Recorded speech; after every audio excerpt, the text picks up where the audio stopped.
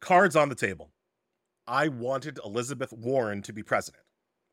I would have voted for her in the primary had the process not been perfunctory by the time the primary rolled around to late-ass New York State. But I, of course, voted for Joe Biden in the general election, and I spent a lot of time on television and Twitter defending Kamala Harris, both during the primary and after she was named Biden's running mate. But the 2020 candidate I spent the most time writing about, promoting, and generally encouraging people to take seriously was the former mayor of South Bend, Indiana, Pete Buttigieg. I could spell his name before most people could pronounce it. And the reason was simple. Mayor Pete was the only Democratic candidate who made court reform a major part of his presidential platform. Buttigieg, and only Buttigieg, made balancing the court a central part of his campaign. I had to support him and his efforts. And I don't even like his plan. Let's talk about it. Welcome to Contempt of Court, a podcast from The Nation, sponsored by The New Press. I'm Elie Mystal, the justice correspondent for The Nation. Beyond raw court expansion, or the probably unconstitutional big stick of forced term limits, there are a number of ways one might go about balancing the Supreme Court so that it stops issuing ridiculous opinions. There are incremental steps and marginal improvements that could make the court not so much less partisan, but less extreme. There are steps we could take that would restore public confidence in the court and the appearance of fairness. Now, generally, I'm not in favor of plans that prop up this court.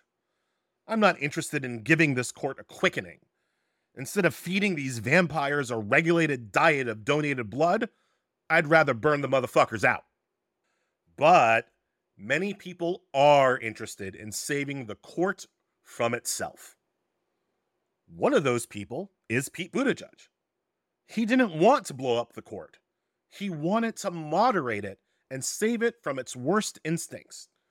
Of course, much as I love Mayor Pete's focus on the issue, it wasn't his plan. Buttigieg did what a lot of smart people do.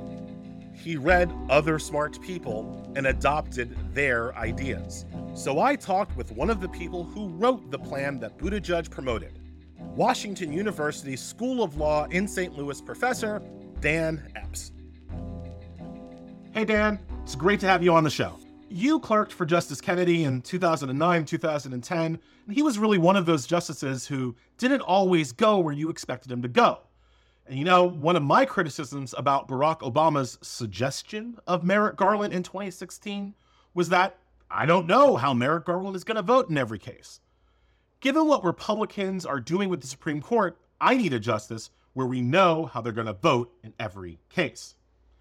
So, in your plan, you and Ganesh promulgate the idea that would ensure that some justices like Kennedy, like Garland, like Stephen Breyer, like John Paul Stevens, some of these justices whose votes you can't count on or either party can't count on, would still be represented on the court. So kind of explain a little bit about what your balanced bench or 555 plan actually tries to do and operationally how it does it. Yeah, and so the way you summarized it, I think, is exactly right. So I think in terms of the motivation, and then I'll get into the details, we were sort of thinking, look, how can we construct a system that structurally kind of produces justices who are not just pure partisans? Because once you have the pure partisanship, I really believe the whole thing starts to break down. And, you know, and you could be fine with that. Our argument was like, you know, it's important to have a court, people have legitimacy, faith in the law in some broader sense, but you can't just have it be partisan. So we sort of said, like, what would that look like? How would you change the system to not make sure it's all partisans? And we do it in kind of our proposal does it in kind of a wacky way. Um, and the idea actually comes from an analog to like civil arbitration, like between like investors and states and like two companies, where basically each side gets to appoint like one arbitrator. So there's two, one appointed by each side. Then they're each one. We know exactly how they're going to vote, but then those two have to agree on somebody else, right? And that person is actually the decider. And I sort of said, we sort of said, like, what if, how would you, like, that's kind of not a crazy system where you ensure that, like, the person who's actually making the decision is kind of fair and everybody thinks they're reasonable, and so forth. And so we sort of said, maybe we could harness partisan politics in a way to actually make the court less partisan. So you'd actually, we'd start with kind of, 5 slots that are kind of allocated to Democrats in some way. We don't need to get into the weeds about how exactly to do that. And 5 slots that are kind of allocated to Republicans in some way.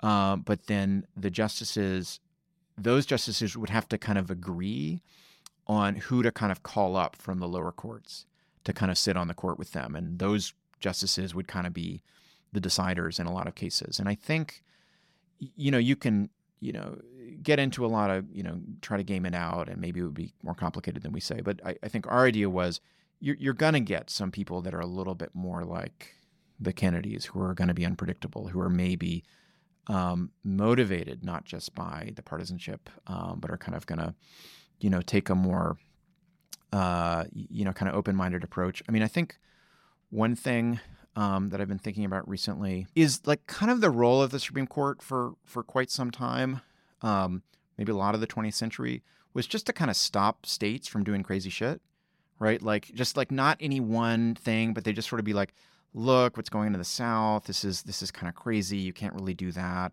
And now that we have a court that is much more rigidly partisan and rigidly kind of, at least, the majority seems to think itself as kind of, it's got the one right answer to all legal questions. There's no flexibility to kind of like do what's just. They're not going to stand in the way of states doing crazy shit anymore.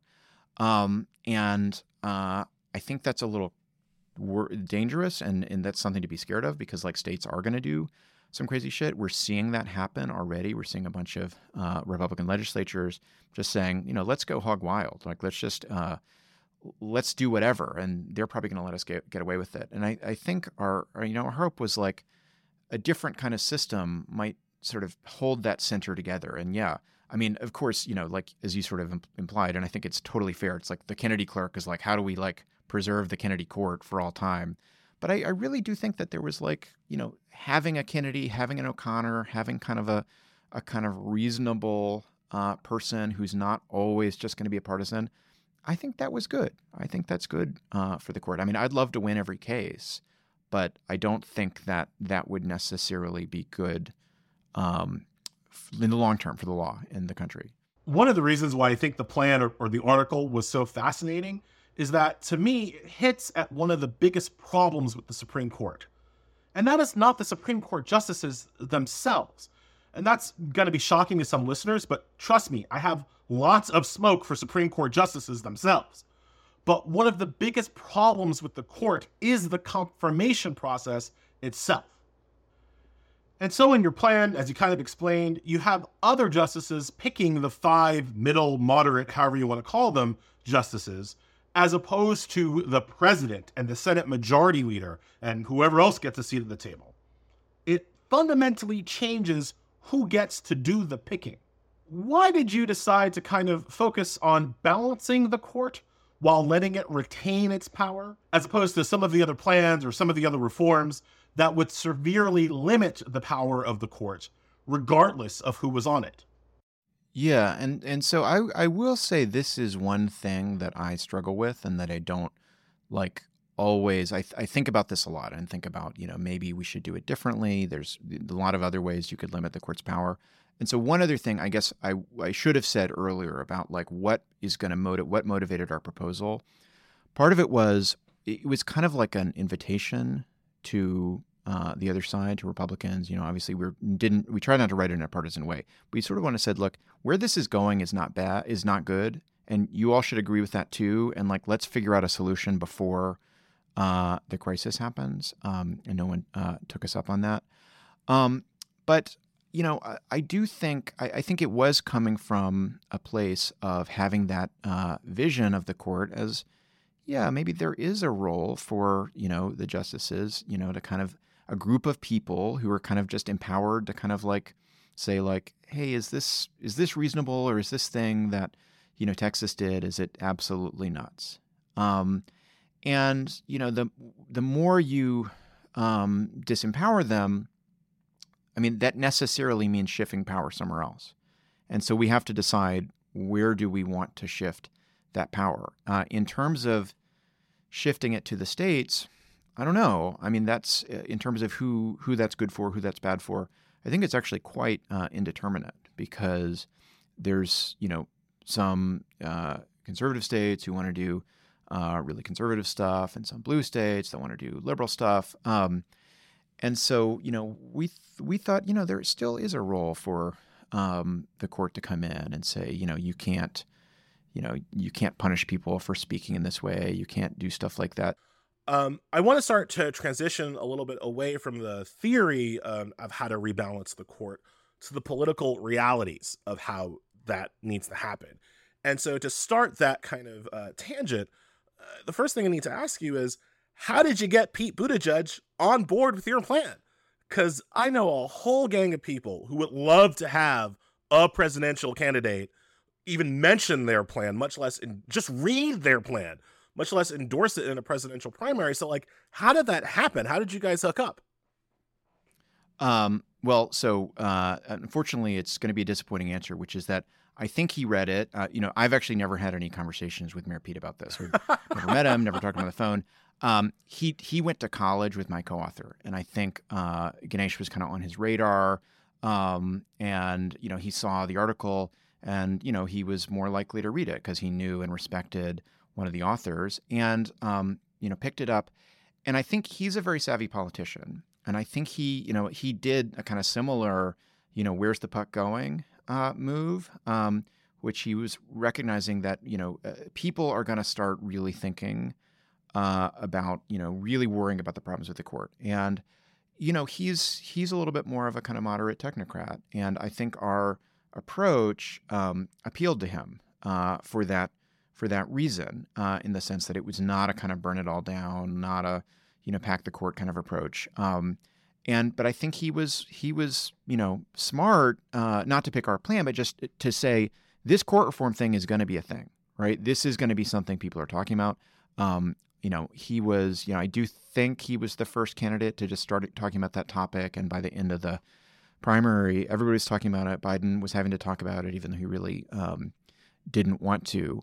I guess my question, Dan, is why don't more politicians, especially on the Democratic side, see this as kind of a clear and present danger to their agenda? One of your recent articles, some of your recent work, has really put into stark relief just how bad things are if we truly decide that we're going to have 9 justices forever and let the natural course of hunting accidents and ham sandwiches determine what rights and responsibilities we live under. Yeah, I mean, I do, in terms of the premise of the question, I mean, I do think more of them are paying attention. But to the extent that they're not willing to, I mean, I think that it requires a willingness to kind of go against institutions, right? To make, to not be an institutionalist, to agree that the system, the structure of government is broken in a certain way. And I think for people in Washington, there's a hesitance to do that, right? They if you got, even if you're, kind of a more liberal senator, I mean, the system has kind of worked for you. You got elected. And I think the kind of more, people being more in the direction of burn it all down, although I don't think all reform options are burn it all down, I think they're systematically less likely to get elected. And it may just be, but it may also just be, that people don't believe yet, the people whose votes would matter the most don't believe yet that it would be politically advantageous, that maybe they need the court to do worse stuff before they can really feel like they have the support to do that. Of course, the more the court does and the more the court kind of interferes with the electoral process, the harder it's going to be for Democrats to retain power. Dan, thank you so much for joining me today. Really appreciate the discussion and really appreciate your scholarship and work on this issue. You're one of the more creative thinkers about these issues, and so I really appreciate your time today. Thanks so much. This has been a really good discussion. Millions of people have lost weight with personalized plans from Noom, like Evan, who can't stand salads and still lost 50 pounds. Salads generally for most people are the easy button, right? For me, that wasn't an option. I never really was a salad guy. That's just not who I am. But Noom worked for me. Get your personalized plan today at Noom.com. Real Noom user compensated to provide their story. In 4 weeks, the typical Noom user can expect to lose 1 to 2 pounds per week. Individual results may vary. We probably won't be locking in partisan balance on the Supreme Court anytime soon.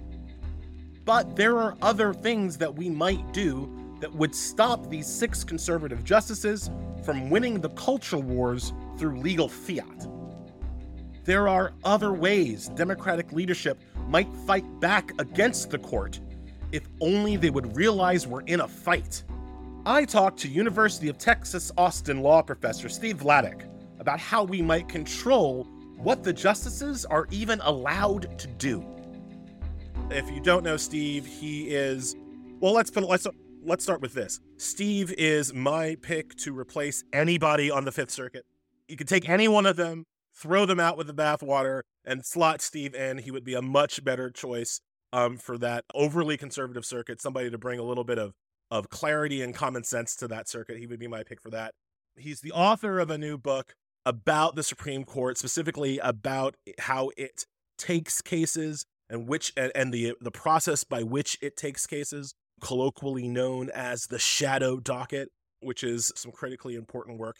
So, Steve, what we're talking about today is really all of the other ways that one might go about regulating the Supreme Court. I want to start with talking about how a case even gets to the Supreme Court and which cases they decide to hear. So can you talk to us a little bit about just the kind of technocratic process of going from, I'm a bigot with a cake shop to ending up in front of the Supreme Court? So, the Supreme Court, for the most part, is an appellate court, meaning almost everything it does is hearing appeals from rulings of inferior, whether state or federal courts. It has a small chunk of what we call original jurisdiction, but that's for, a really, really tiny smattering of lawsuits between states that really are not what we're worried about when we worry about the Supreme Court. And the sort of the dirty little secret is Congress has an awful lot of control over the Supreme Court's appellate jurisdiction.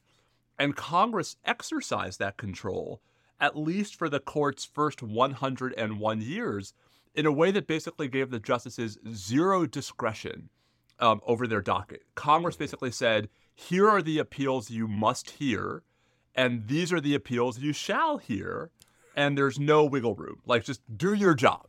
And what that meant is that, the justices spent a lot of time, Ellie, on cases that they, thought were beneath them. Right? Because they weren't necessarily high-profile constitutional disputes. They weren't cases where lower courts are divided. They did a lot of customs disputes and trade disputes and admiralty disputes. And also what this meant was that by the 1880s, on the far side of the Reconstruction Amendments, on the far side of Reconstruction, on the far side of the Civil Rights Acts of 1866 and 1871, 1875, when dockets of federal courts have exploded, the Supreme Court is overwhelmed. It has like 1,800 pending cases on its docket. So Congress's response is to introduce, first very gradually and then much more aggressively, what we now call certiorari, the discretion that the justices have to pick and choose, Ellie, not just the cases that they hear, but the issues that they choose to resolve within those cases, what we call a limited grant of certiorari. And this starts as an experiment in 1891 in 4 really small classes of cases that nobody cares about. It expands a little bit in 1914. It expands dramatically in 1925.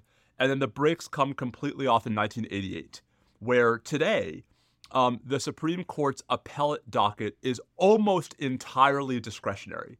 The only appeals the Supreme Court must hear under the law today are appeals about certain campaign finance disputes and a certain subclass of congressional reapportionment cases. And that's it. And everything else is the justice's choice. And I stress this, even though it's a technical point, and I tell this history in chapter 1 of the book, even though it seems like a strange place to start a book, because I think it's critical in two respects. First, it's critical in understanding how we got to a point where the Supreme Court has all the power it has today, where the justices can basically sit back and pick and choose the issues they want to address in the cases they want to address them in. But second, we ought not lose sight of the fact that we only are in this reality because Congress chose to embrace it. And what Congress giveth, Congress can taketh away. Steve, you bring up the critical point on cert. I actually can't pronounce certiorari reliably, so I try to avoid. I just fake it. The word.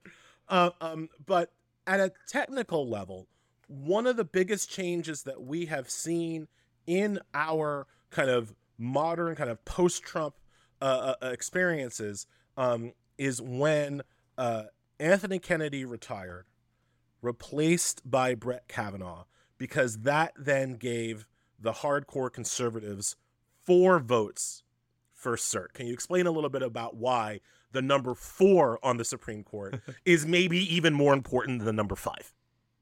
Yeah, I mean, they call it the rule of 4, which is ironic because it's not written down anywhere.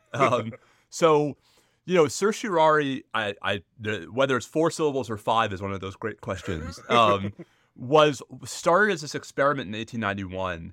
And, the court, without any guidance from Congress, just agreed internally that when it was exercising its discretion, it would be just less than a majority. So 4 votes out of 9. As you say, the number invites and begets all kinds of strategic behavior by everybody, by the justices, by litigants, by lower courts, so that the certiorari process itself becomes this highly technocratic and incredibly politicized process where, there are efforts to draw attention to lower court decisions, to get them to make them visible in the cert process, where there are efforts to sort of create, alignments for certiorari. And you mentioned that, when Kavanaugh replaces Kennedy, right now you really do have 4 solid right votes for cert.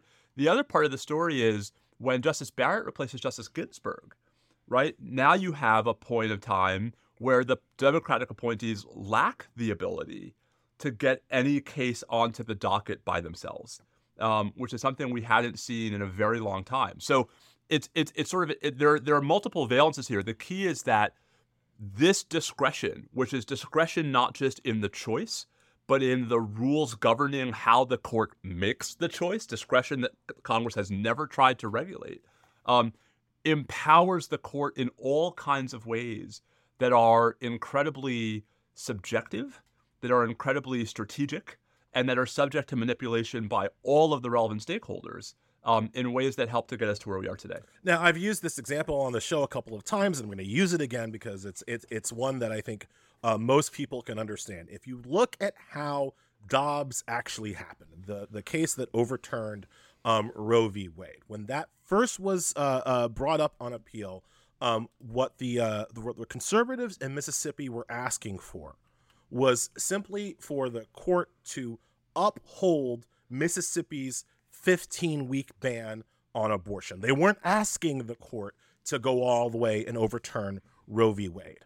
Now, in a world where Anthony Kennedy still exists and Brett Kavanaugh does not, it's unlikely that that case would have even been heard by the Supreme Court, because the Mississippi law was facially, the 15-week ban was facially violative of Roe v. Wade.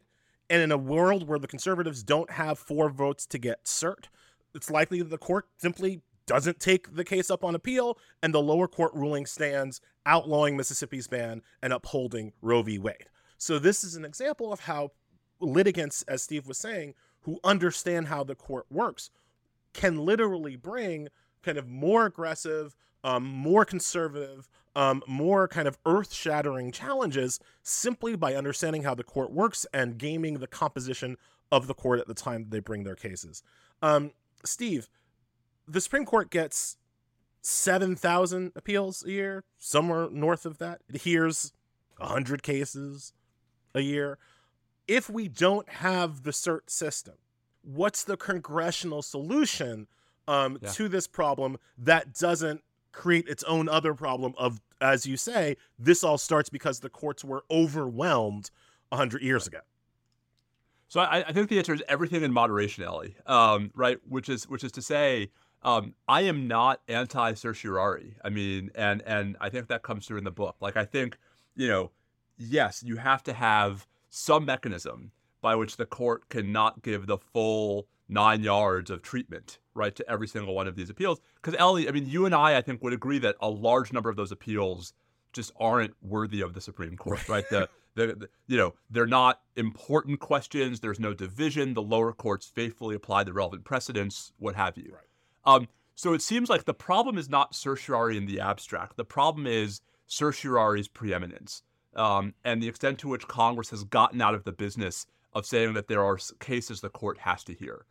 And, to me, the blue sky right way to reconceive this is to have a meaningful public debate that the court ought to be involved in. It was involved in it historically, about the kinds of cases where we might actually want the Supreme Court to be forced to intercede. And I would also consider bringing back what actually was the norm for much of the 19th century, which is give the courts of appeals the power to put at least some cases on the court's docket. Right? There was a period of time where one of the ways the court could hear a lower court decision was if the lower court judges, quote, certified their division. And so you would actually have these cases where the two circuit judges, back in the day where we had two circuit judges, would deliberately disagree with each other just to get the case up to the Supreme Court. Some version of that where maybe like a majority of active judges on any one court of appeals can vote to require the Supreme Court to hear, a particular dispute. Ellie, we're not all going to agree on what the categories are, but I think that there are ways in which Congress could put back onto the court's docket a broader array of disputes that would, one, take pressure off the emergency docket, two, reclaim institutional control by Congress over the workload of the court, and three, and I think this is actually, a sort of a subtle but important point, force the court to be a court. One of the problems of certiorari is that when the justices can literally just handpick the individual questions they want to resolve and the individual disputes they're resolving, they don't look like a court. Versus, oh, hey, this case fell on us, we have to decide it. Like that's more consistent to me with what we think courts are supposed to do. So I'm not talking about 5,000 cases a year, but I don't think it's beyond the Supreme Court's capability to handle 150. And, we don't need to guess on that. As late as 1988, that was about the total of merits cases that the court was resolving each term. Steve Vladeck, the book is The Shadow Docket: How the Supreme Court Uses Stealth Rulings to Amass Power and Undermine the Republic. It is out now in hardcover, wherever fine books are sold. Steve, thank you so much for joining me. Thanks for having me, Ellie. Balancing plans like the ones we've talked about today come down to faith. For them to work, you have to believe that the judges appointed to the Supreme Court will act in good faith. You have to believe that the politicians in charge of the appointment process will act in good faith, or at least be incentivized to pretend to act in good faith. You have to believe that the American people, at least most of us, will accept even-handed, fair-minded decisions even if our personal political opinions sometimes lose. I believe none of that. I believe these plans could work in a better country, but our country is simply not evolved enough to handle it. These plans are like giving a chimpanzee tinned fruit and a can opener. Maybe it'll figure it out, but most likely the chimp will just bash the can on our rock until the goo comes out. Republicans have won the court by using raw political power, and their justices are ruling the country with an iron fist. Republicans have essentially put an elephant on one side of the seesaw. You can't balance that by putting a donkey in the middle and hoping for the best. You balance it by putting your own elephant on the other side. And if the seesaw breaks, well, fuck your conservative playground equipment. It was trash anyway.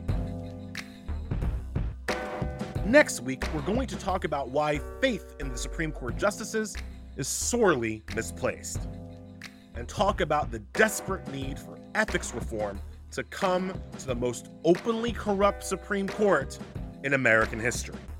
Contempt of Court is an original series from The Nation, with support from The New Press. The show was produced by Babette Thomas and executive produced by Ludwig Hurtado. Our original music was made by Ellington Pete.